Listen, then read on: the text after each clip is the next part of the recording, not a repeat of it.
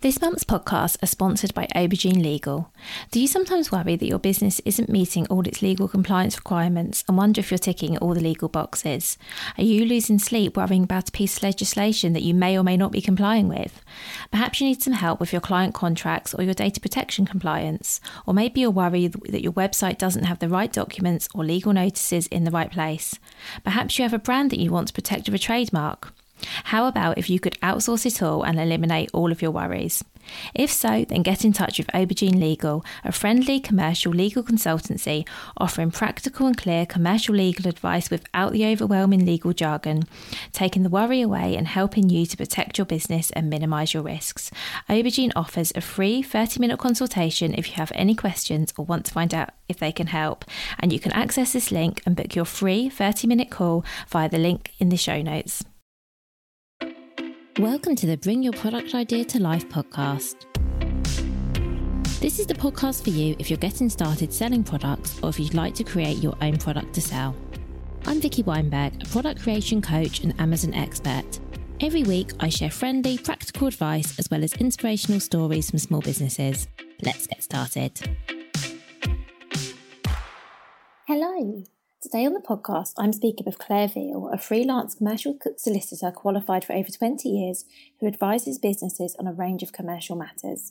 So Clare is an expert in all things law for e-commerce and, well, all kinds of businesses. And I invited her on to answer all the questions that I had and some of the questions that you had regarding how to stay compliant when running a products business. So I fired a whole load of questions at Clare. She was very patient and very conscientious in how she answered them, and I hope you find this episode really useful. I will say right at the top, when we get into this, please don't be worried about all of the things that we cover, because you may hear Clare talking about things that you didn't know you needed to do or things you think, oh, I haven't checked that. Please don't worry. As Clare explains, the majority of us will be compliant and we will be doing everything right. And if we're not, there'll be a really simple fix for it. So this definitely isn't an episode to worry you. If you're starting out now, it's a really good way of making sure you start right and you've got everything set up to be compliant right from the outset. And if you've been in business for a while, maybe this is just an opportunity to just have a quick check and just go through and say, okay, have I done this? Have I done this? And am I compliant in the ways that I need to be? So yeah, not to scare anyone. This should be a really useful episode. Clare was fantastic, so helpful.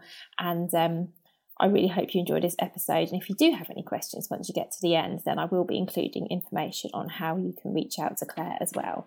So I would love to now introduce you to Clare. So hi Clare, thank you so much for joining me.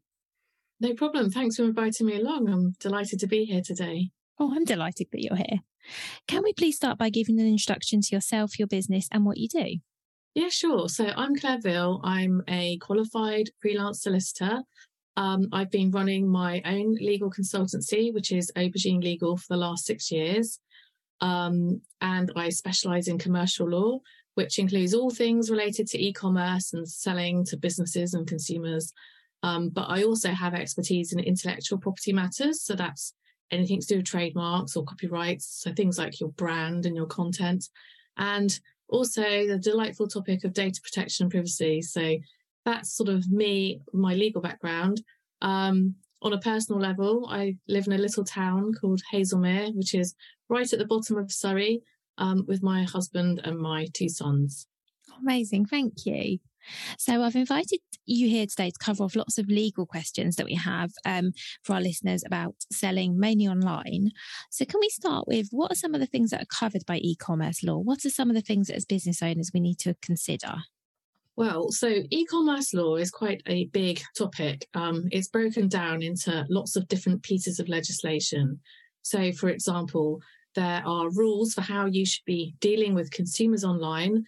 Then there are rules for the actual e-commerce experience, like, for example, when you should be displaying your T's and C's and, the information you need to give people about your products and prices. And then there are also the rules on data protection and privacy. So basically, anybody who's selling products or services online, they need to be thinking about designing their online presence and their sales processes to comply with all of these laws. And, there's three key, well, actually, there's four key pieces of legislation. There's the Consumer Rights Act, which deals with all the rights that consumers have when buying or buying goods or services online. Then the second one is the Consumer Contracts Regulations, which sets out all of the information that you as a seller need to display before a customer actually buys your products. Then there's some consumer protection unfair trading regs, which basically stops you from doing anything naughty, nothing misleading or any aggressive sales practices. And then finally, there's the e-commerce regulations, which kind of overlaps a little bit with the consumer contracts regulations in there. It sets out all of the information you have to give people before they actually pay their money and buy the item. Actually, there's a fifth one as well. There's a Data Protection Act as well. Wow, that's a lot, isn't it? Yeah, there is a lot to consider. Okay, well, we're going to try and break it down and make it super simple for everyone, Claire. So I'm going to start out with the first thing you mentioned was the e-commerce process. So I guess that's how the website functions and how people actually make a purchase. So what are some of the things that people need to consider here, please? So the first thing I suppose you need to be thinking about is, who are your customers? If they're going to be consumers, so individuals, then you have to bear in mind all of the consumer law requirements. So for that, you need to be crystal clear to your customers about what you're selling, what the price is, any delivery times, what your refund policies are, and so on. And so when you're setting up your website and your e-commerce experience, you must be making sure that you're ticking all of those boxes and including all of that information. Now, some of the regulations do require you to display quite a bit of information before the customer actually buys the goods or services. And so people deal with this by having a set of T's and C's for dealing with the sale of the goods or the services. So it'd be things like, you have to tell people who you are, the name of your company or your trading name, your contact details, your address. You need to tell people things like whether you're VAT registered. And then there's all the information about the goods and services you're selling, what it is, how much it costs, and so on. And so people deal with, complying with the laws by having all of this information in their T's and C's. So I suppose that's the key thing to think about when you're setting up your online shop.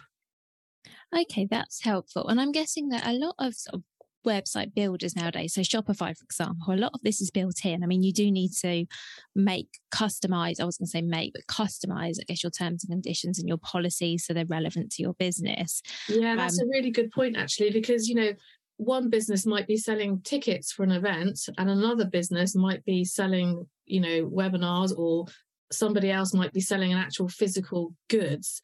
All of those they're all selling online, but they're quite different things that are being sold. So you have to definitely, you can definitely use those templates provided by Wix and Shopify and and all the others, but definitely tailor them for your business and for the things that you are actually selling, because otherwise they just won't make sense. That makes sense. Thank you. And when we're thinking about terms and conditions, what would you do if, let's say, you need to write terms and conditions, but you're completely stuck in what to include? Is there anywhere we can go and easily check what needs to be in them, just so we can make sure we're staying compliant? Yeah, so people can sort of go online and buy templates, legal templates for this. Which is fine as long as you read them properly and you fill them in properly and tailor it to your business.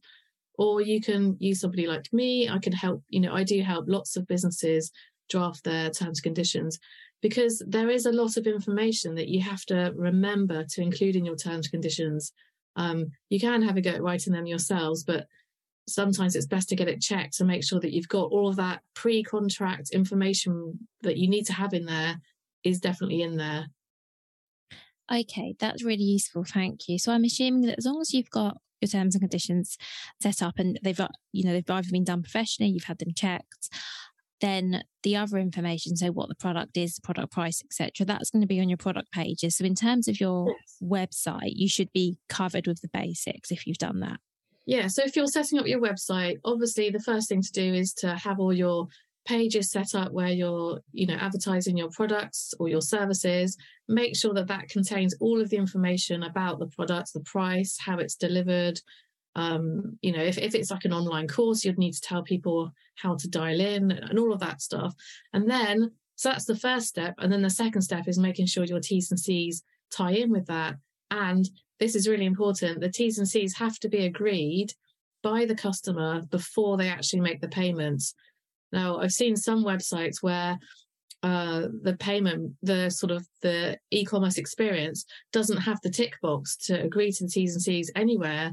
And the T's and C's are just displayed on the page, but you definitely need to get your customers to tick that box before they can actually go on to make the payment.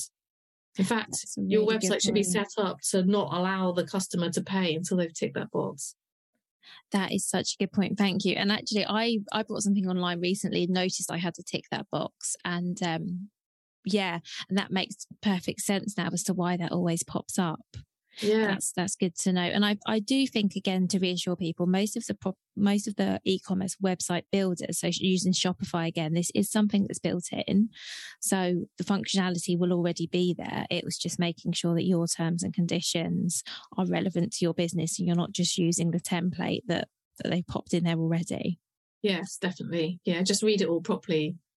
And sometimes there might be some clauses in there which don't apply to you, and you can remove them. If your business is selling something sort of quite bespoke, something different, you might need to add some extra bits in. So, by all means, use those templates, but make sure they definitely work for you and your business. Brilliant. Thank you. And so most of my audience are selling physical products, but let's just touch very quickly on digital products. Is there anything else we need to think about if we're selling digital products? So, actually, before we go on to that, I probably should just quickly mention that not only do you need the terms and conditions for selling goods and services, you also need to have on your website a set of website terms, conditions, and a privacy policy. So all of these will apply to goods, services, and digital products. So just remember to have all of those documents in place. Then, for selling digital products, you, as well as having all the documents in place, you need to make sure that you've got some kind of protections in place for the actual content in your digital products. So, because the content in there is all going to be your copyright. So make sure you include copyright legends to tell the world that it's your work. If you're selling digital products, maybe it's like a digital course and you might be using parts of other people's work, make sure you have all the permissions in place. Then for the terms and conditions, there's going to be a slight difference here in that this is a digital product. And so the usual cancellation rights that consumers get. So if you're buying something, if you're buying a good or service online as a consumer, you get a 14-day cooling off period. However, if you're buying a digital download product, that cancellation right won't apply. And the key point here is that you need to tell people this, especially if they're consumers, you need to remind them. So you need to put it into your T's and C's. Some businesses even go a step further and have a little separate notice on the actual purchase page, making it crystal clear that once they've made their payment, then they won't be entitled to a refund once the download has started. So that's the key thing to think about with selling digital products.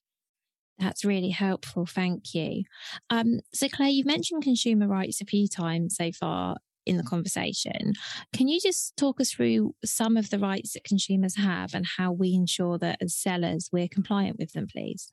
Yeah, sure. So as I've already mentioned, that they have the rights to all of those pre-contract information. So like I've already mentioned, make sure your websites display everything up front before they purchase, and before they tick that box and make that payment. All the information must have been displayed to them. Then we've just touched on the cooling off period, cancellation rights. So consumers definitely have that right. So, this is applicable for any sort of goods or services sold at a distance. However, there are some exceptions. We've just mentioned downloadable content, digital items, but there are also other exceptions where consumers won't be entitled to this cooling off period. That would include things like booking a hotel room, renting a vehicle. You don't have a cooling off period for those. For things like bespoke items. So if somebody's ordered something and people are making something bespoke for a customer, then the cooling off period doesn't apply. And things like catering and leisure activities, like theatre tickets, weddings, all of those kind of things don't entitle the customer to a cooling off period. So that's one thing to kind of bear in mind. The other right is obviously consumers, if they're buying goods or services, they do have a right to a full refund beyond the 14-day cooling off period if an item is faulty or not described or doesn't do what it's supposed to do, or if the service isn't up to standards. So there is that refund right as well. Thank you. And are there any exceptions to the refund right? Because, for example, I'm imagining, let's say you're selling pierced earrings or underwear, maybe. Are there certain products where you can stipulate there are no returns, or can anyone stipulate no returns for anything? No, you can't stipulate. Yeah. Those examples you've mentioned, you can't. You don't have to give a refund for them. Sometimes it's at the discretion of the seller. But yeah, like I said, if an item is faulty or not as described, or if they buy online and it's within that 14 days, then yes, you definitely have to give a refund. Say if somebody went into a shop, say if you went into a shop and you bought a red jumper and you took it home, I think you have 30 days that you can get a refund if you change your mind. But beyond that, if you simply decide that you wanted a blue jumper, not a red one, but there was actually nothing wrong with the product, then actually the shop doesn't have to give you a refund. It's just that it's quite usual in this country for shops to have quite flexible and favourable refund policies for customers as part of their customer service. So yeah, you should check. You don't always have to give a refund if somebody just changes their mind. That's really interesting. And so that's for selling online, did you say that was 14 days? Yeah. So for 14 days, customers, they can change their mind for whatever reason, and you have to honour that. Unless, of course, it falls within one of those things that we just mentioned, the exceptions, like theatre tickets or digital downloads. Okay. And is there somewhere that people can go and find out what the exceptions are? Yes. So if you just Google, the .gov website has got a page on it, and also trading standards also have a page about it as well.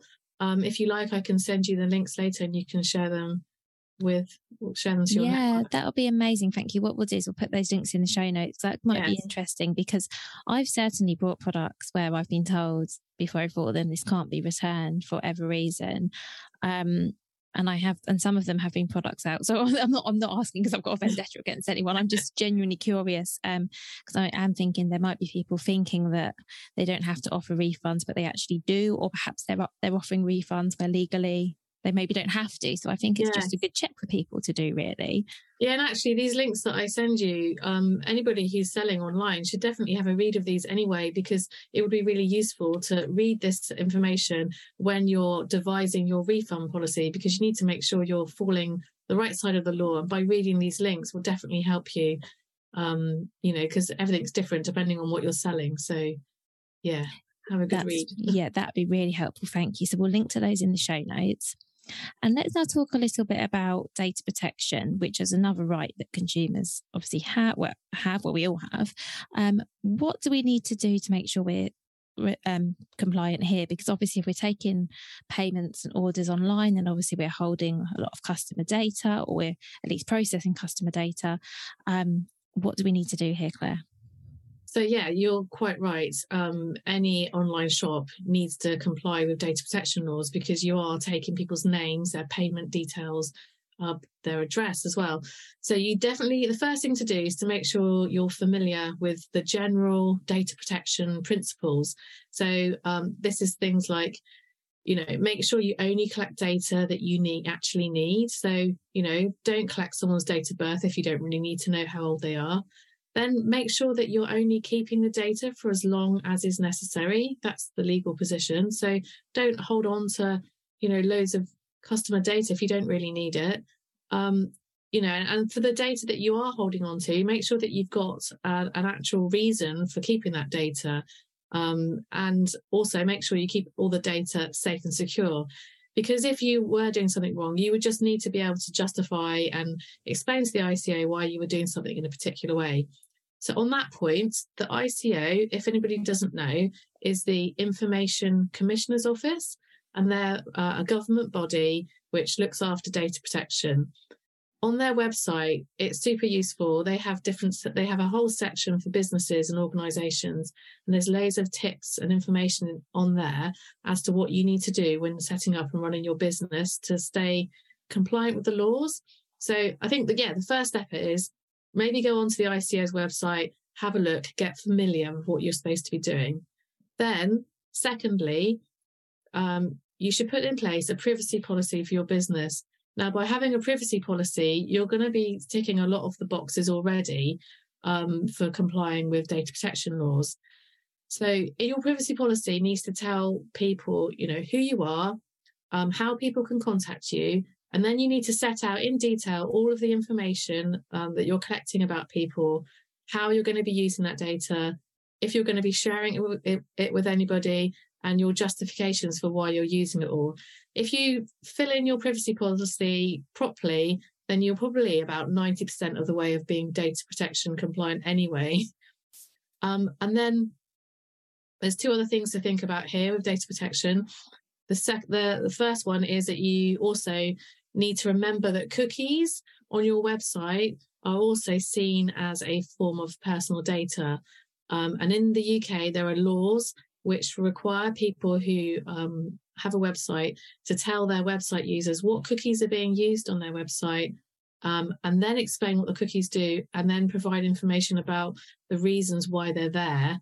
And at the moment, this might change soon, but at the moment, UK laws also require website operators to have a little cookie pop-up notice the first time a website visitor visits a website. You might have seen these annoying pop-up notices. Yeah.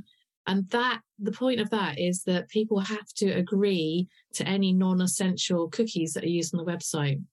But there's a little glimmer of hope here in that there is a new piece of data protection law going through Parliament at the moment. And if it gets passed, then they will be getting rid of this annoying cookie pop-up requirement.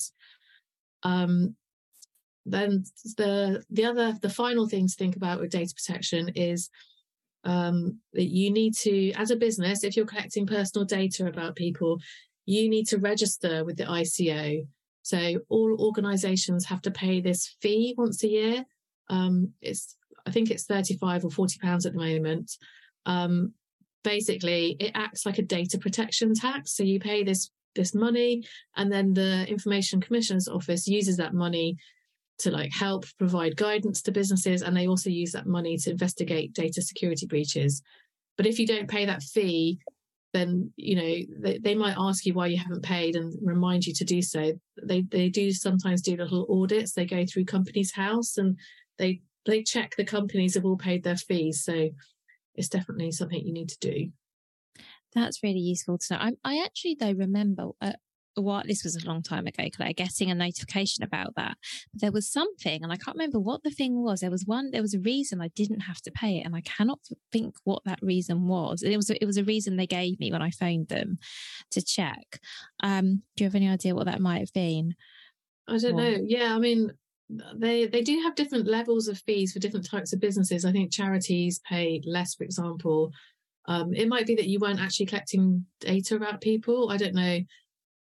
What does count? That's a good question, actually. So what's classified as customer data?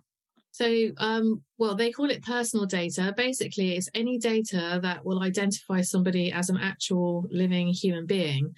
So, for example, Clare Veal and my home address, all of that is personal data because it all relates to me. But if you were just referring to me as Claire in Surrey, then that wouldn't be seen as personal data because there's more than one Claire in Surrey. So that wouldn't actually link back to me as an individual. So yes, it'd be things like people's names, their addresses, email, telephone number, bank details. Even, as I mentioned, the cookies, because people can track an actual person by the use of a cookie because it links to their laptop. So it's basically the key thing to remember. It's anything that will identify you as an actual person. That's really good to know. And do we need to give customers the option to opt out here? Because I've noticed that very often now, if you buy something from an online shop, you do have the option of checking a box if you don't want them to save your details, or you don't want them to pass your details on to a third party. Is that a legal requirement to have that on your website? Yeah, so in your privacy policy, you do have to set out to people what their rights are with respect to their data. And one of people's rights is the right to have their data deleted. But you don't have to have that opt out button, but you do have to have information in your privacy policy telling people what their rights are. And then if somebody asks you to do that, then you would have to act immediately. So yeah. That makes sense. Thank you. And are we able to use customer data for marketing? And the reason I ask this, I know that something that's really popular is to use customers' email addresses to build an email address to then market to or send newsletters or whatever it is. Are we allowed to do this? Yes, so you can freely add your customers' data to your newsletter list without even getting them to opt in or get their permission, on the provision that it is for marketing to them for similar types of, well, the same types of goods and services. So, for example, if I went onto your website and, or if somebody came onto my website and bought some of my legal templates, I can add them to my newsletter list and I can send them marketing about other legal services I'm providing. However, I wouldn't be able to use those email addresses to tell them about my new sort of side business. So, for example, say if I set up a gardening business in my spare time, then I wouldn't be able to send an email to them, telling them about my new gardening business because they originally got in contact with me about legal things. So there's that. That's the first thing. So you can freely market people for the same type of services and goods. If you want to market people for other things, then you would need to get them to opt in. And then the final thing to remember here is, regardless of how you got them onto your list, every time you send them a piece of marketing, you do have to give them the option to unsubscribe. So you need to have that little link to allow them to come off of your newsletter list if they don't want to receive any more marketing. That's brilliant. Thank you. And again, for people, for peace of mind, I think most of the sort of mail software, so MailerLite and MailChimp, that's built in automatically. So yes. And also, I know that when I add people to my own mail software, I also get a little pop-up asking me if I have permission to add people to the list as well. So I think a lot of the mail services have this kind of thing built into them now. Yeah. In case anyone's worried whether they're doing this, you probably are doing it and you just don't realise. Yeah. That's the beauty of using those providers.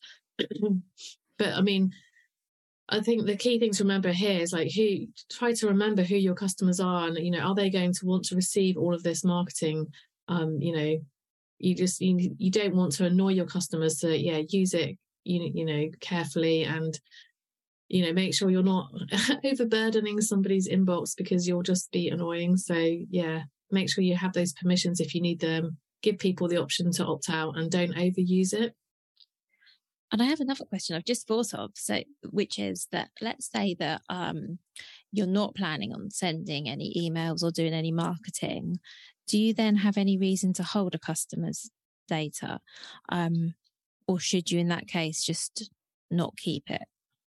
Well, it depends on what type of business you're running. So, for example, if you're a psychologist and you're providing psychology services online, then there might be a reason why you need to keep hold of, for example, your therapy notes in case, because I think there's legal requirements to hold information about children, for example, and their health until they reach the age of 25. So in that case, yes, you can definitely hold on to it. If you're running a website where you're just selling just actual physical goods, once somebody has received the goods and they've paid and it's been delivered and the time frame for a refund or a return has passed, then you don't really have a reason to hold that data. So technically, in line with the data protection laws, you should be deleting that data. So again, it all depends on the business that you're running and the type of goods or services you're providing as to whether you should or should not be deleting that data. That's really useful. Thank you. So staying on the subject of marketing, I've heard of something called the CAP code. I don't know what that is. Can you tell us what it is, Claire, and if it's something we need to think about? Yeah, so this is important if you're going to be doing lots of marketing and advertising. So the CAP code is a code that's been put in place by the Advertising Standards Authority. Again, that's part of the government. And it sets out guidelines for ensuring that advertising and marketing promotions are carried out in a lawful manner.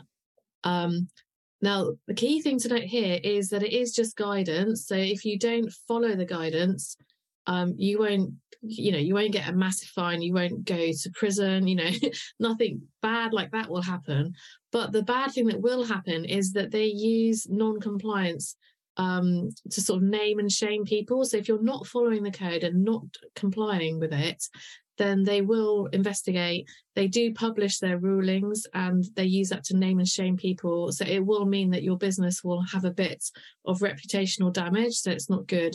So most businesses do take the time to have a look at the CAP Code's website and to read the code. It's set out in a really clear way. It's just like little numbers and bullet points.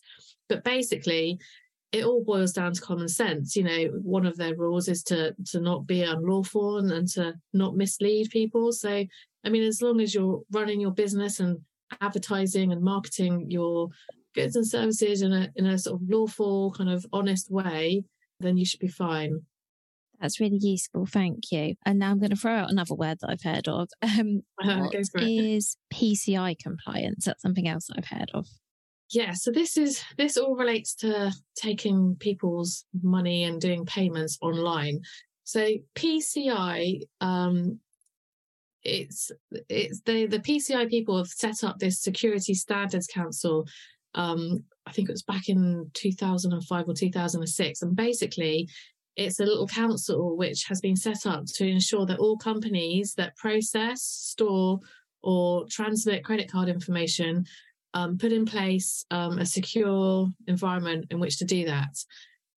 So, for example, if you're processing customers' payment details, you need to do things like put in place a good firewall, have proper password protections in place, encrypt payment details, and so on. Now this, bear in mind, this all applies if you are managing the payments yourself. But if you're using a payment processor like Stripe, or if you're using a platform that has payments integrated like Shopify or Wix, then they will already be PCI compliant as big organizations dealing with processing payments. So this will reduce your risk. So if you're using one of them, I wouldn't worry too much about this. But you are still ultimately responsible for checking your security procedures. So it's definitely worth reading up on it. Maybe conduct some little security scans on your website. Make sure that everything is safe and secure. Top tips that people normally give in this area is to make sure, you have unique, hard to break passwords, that if your customers provide their credit card details over the phone, that you don't hold on to it, delete it. Pay special attention to roles and permissions on your e-commerce platform site. Make sure that people who absolutely need it have access to those admin roles and nobody else. And then, people like Wix and Shopify, they often have things like two-step verifications and third-party authenticator apps and things to keep things safe and secure. So use those where possible. But yeah, I hope that explains it a little bit. That does. Thank you. I just have a few more questions, Claire. I did ask for some input here, so I've got sort of some questions now that may not seem like they follow. Okay. If it's okay, we'll work through them. The next question you might have actually covered already, because we've talked quite a lot about websites.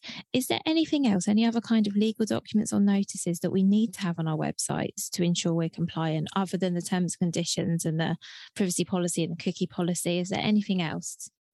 So yeah, apart from those three, you would need some website T's and C's as well. Now, these will just sit as a little link at the bottom of your website, and they will apply to anybody who visits your website, whether or not they actually go on to becoming a customer of yours.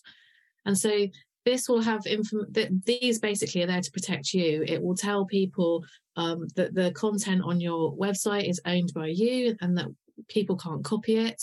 It will have things like, don't introduce viruses onto our website. It will have wording like, if we provide you with a link to another website, we're not responsible for that third-party website.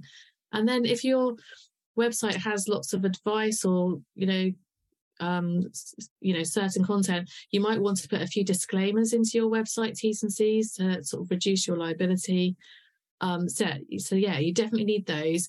They normally sit as a little link at the bottom of the homepage next to your privacy policy and cookie policy. So people normally have all three of those documents together at the foot of their homepage. Then, as you've mentioned, you have the T's and C's for buying the actual goods and services. And then the final thing that's worth doing, you don't have to do this, but it's worth putting a little copyright legend at the foot of your website as well, to tell the world that the content on your website is yours. So I think if you had all of those. Oh, also, some people like to have their refund policy separate from their T's and C's as a separate link, because refunds and cancellations are a key term, and the courts don't like it when businesses try to hide key terms in their terms and conditions and their small print. So a lot of people, when they buy online, will just click that, yes, I agree to the terms and conditions little tick box. So your refund and cancellation policy is quite key. So it is advisable to have that as a separate document as well, even though it's a bit of a repetition. I would have that. And then finally, the other thing that a lot of people do on their websites is to have an FAQ section as well, which again could include some of the legal information, but it could also include information about, how your goods and services can be bought and all of that. So yeah, I would think about all of those things. That's really useful. Thank you. This is a completely different topic now, Claire, so we can talk about something other than websites, which is, what about if you are working with influencers? So some of my clients and former podcast guests have done very well working with influencers online to promote their products. Yeah. Are there any legal considerations that we need to be thinking about, please? Yeah, so if you're using an influencer, the first thing is to make sure you've got an agreement in place with them to set out, how they're going to be promoting your goods and services for you. But the key thing to remember here is that it is actually a form of advertising. And so the Advertising Standards Authority, which we talked about just now, they now say that you have to use the hashtag ad where an influencer is promoting your goods and services on social media. So make sure that they do that. And, in your agreement with your influencer, you should have a clause in there obliging the influencer to do that, and also to comply sort of generally with the Advertising Standards Authority and the CAP codes. Then I suppose, what else would you need to think about with influencers? You'd need to think about your target audience and whether the influencers' followers are aligned with that. Are they actually going to help promote your goods and services? And then you need to think about how you're going to pay the influencer. Will it be a set fee? Will it be based on commission, number of sales of the goods that they're promoting? Or some people pay influencers by just giving them some of your goods as the fee. But however you agree to pay them, make sure it's all agreed up front with the influencer. And then another little point, final point to note with influencers is that you might not want them to be doing any work with any of your competitors. So, if you're selling hairbrushes, for example, you might want to use a particular hairdresser influencer to promote your hairbrushes, but you might not want them to be promoting your competitors' hairbrushes. So you might want to consider having an exclusivity clause in the influence agreement to make sure that they don't do that whilst they're working with you. That's really helpful. Thank you. So now I have a question about trademarks, which is, should we be thinking about trademarking our business names? That's a business decision. So it's a maybe. You could not. It all depends on you and what's important. So a trademark, if you get one, if you have a trademark registration, you will be able to stop anybody else using the same or similar name for the same or similar types of goods or services.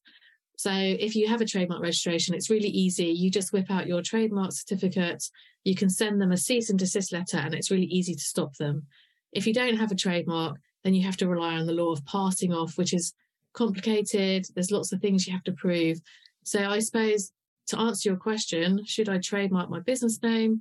The answer is, if you're worried that people are going to copy your name and it's important to you, then yes, get it protected. If not, maybe don't bother. Lots of people run their businesses without having their brand protected. But just a quick point to note here, it's really cheap. You only have to pay the Intellectual Property Office £170 to register a trademark. So it's definitely worth thinking about. But before you spend that money and apply, you do need to carry out some checks beforehand to make sure that nobody else already has the same or similar mark registered. That's a good point, actually. I was about to ask that. So before you even start trading under a certain name, it's probably a good idea, isn't it, to check that there's nobody else, there's no other companies selling a similar product to you with a similar name to you, because presumably if you did, they could send you a cease and desist letter. Exactly. There's three main checks you should do. First of all, just to run on just a bog standard Google search, just to see who else is out there. Then secondly, you can go onto the Intellectual Property Office's website and you can do a search for free. You just type in the name and you can select different types of classes of goods or services. So that will give you a check. And then thirdly, go onto Companies House and you can check for company names. You can see if anybody has the same or similar company name to you. It's always best to stay away from anybody with the same or similar name for the same type of goods or services. But obviously, if people have a trademark, they can't have that trademark for everything in the world. So, for example, HSBC, the bank, they have all of their trademarks registered for financial services. So in theory, you could set up another business using the HSBC brand. Well, actually, that's not a good example because that's a really famous mark and there's extra rules on famous marks. Well, take my business name, for example. So Aubergine Legal, I have that registered for legal services. So I could stop any other freelance or solicitors or law firms from using the word aubergine for legal services. But if somebody else wanted, if the gardening business came along and wanted to call themselves Aubergine Gardening, then I couldn't stop them from doing that. So that's generally how it all works. That makes sense. Thank you. Just a few more questions, Claire. You'll be glad to know I'm getting to the end of my big list. So is there any kind of insurance or protection you recommend product businesses taking out? Because obviously we're all going to try really hard to be compliant with everything. Is there any insurance that can help us should we get something wrong? And are there any insurances we should have just in general because we're doing business? Yeah. So, well, first of all, it's super important that you do get insurance in place because things do go wrong and you don't want your business assets, or if you're a sole trader, your personal assets coming under fire. So yeah, definitely get insurance in place. I would always speak to an insurance broker about all of this because obviously it's not really my area, but the things that you probably should put in place are, if you're selling products, you should definitely have product liability insurance. If you're selling physical goods. If you're providing services, selling services online, then you might want to consider getting professional indemnity insurance in place. And then it might be worth just having general business insurance in place as well. So, for example, that would protect if you had a load of stock and inventory, and it got damaged in a fire, that type of insurance would protect that. So, yeah, those are the three main ones. If you have people coming onto your sites, then you would, which probably doesn't really apply here because these are all online businesses. But say if you had a shop or you were providing services in real life, then you might need public liability insurance as well. That's really useful. Thank you. And I think your advice to speak to a broker is really good because they will be able to advise you based on your business. But okay, so we need insurance. That's good to know. And my final question, I promise, Claire, is should we also be thinking about talking to an accountant? Because as well as states, when we're talking about staying compliant, I'm thinking it's not just the law, it's also there's also other things. So do we need an accountant as well? Well, the short answer to that is yes, always. Always get an accountant on board. Especially if you are selling your goods or services outside of the UK, because there will be VAT and tax implications if you're selling services cross borders, which I don't know anything about, and I don't want to know anything about. It's not my area, but accountants will be all over this. If you're selling online, there's certain digital taxes as well. So yes, definitely talk to an accountant. Make sure you're doing everything properly, filing, on the right times, and there's certain thresholds when you need to be VAT registered. So yes, definitely talk to an accountant. That's brilliant. Thank you so much, Claire, for all of this. Thank you for answering my big list of questions, being so patient, being so thorough as well. And I guess finally, I just want to reassure everyone that this isn't, and I'm sure you'll agree with me, Claire, this isn't as scary as it sounds. And the likelihood is you'll be doing all of this already. Yes. But it's just worth checking, isn't it? Yeah, I think the key takeaways is just to have a general read around. I'll send you some links that people should be reading. And then the key things is, making sure that e-commerce purchase process is done correctly, and that you have those documents on your website. If you do all of that, then you'll be most of the way there of being compliant without even realising it. So yeah, definitely don't worry. Brilliant. Thank you so much, Claire. So I'm going to link to everything you send in the show notes, and also your website if people want to get in touch with you if they've got any questions or have anything they need looking up. Yeah, and thank you again. No problem. Thanks so much for having me today. Thank you so much for listening right to the end of this episode. Do remember that you can get the full back catalogue and lots of free resources on my website, vickyweinberg.com. Please do remember to rate and review this episode if you've enjoyed it, and also share it with a friend who you think might find it useful. Thank you again, and see you next week.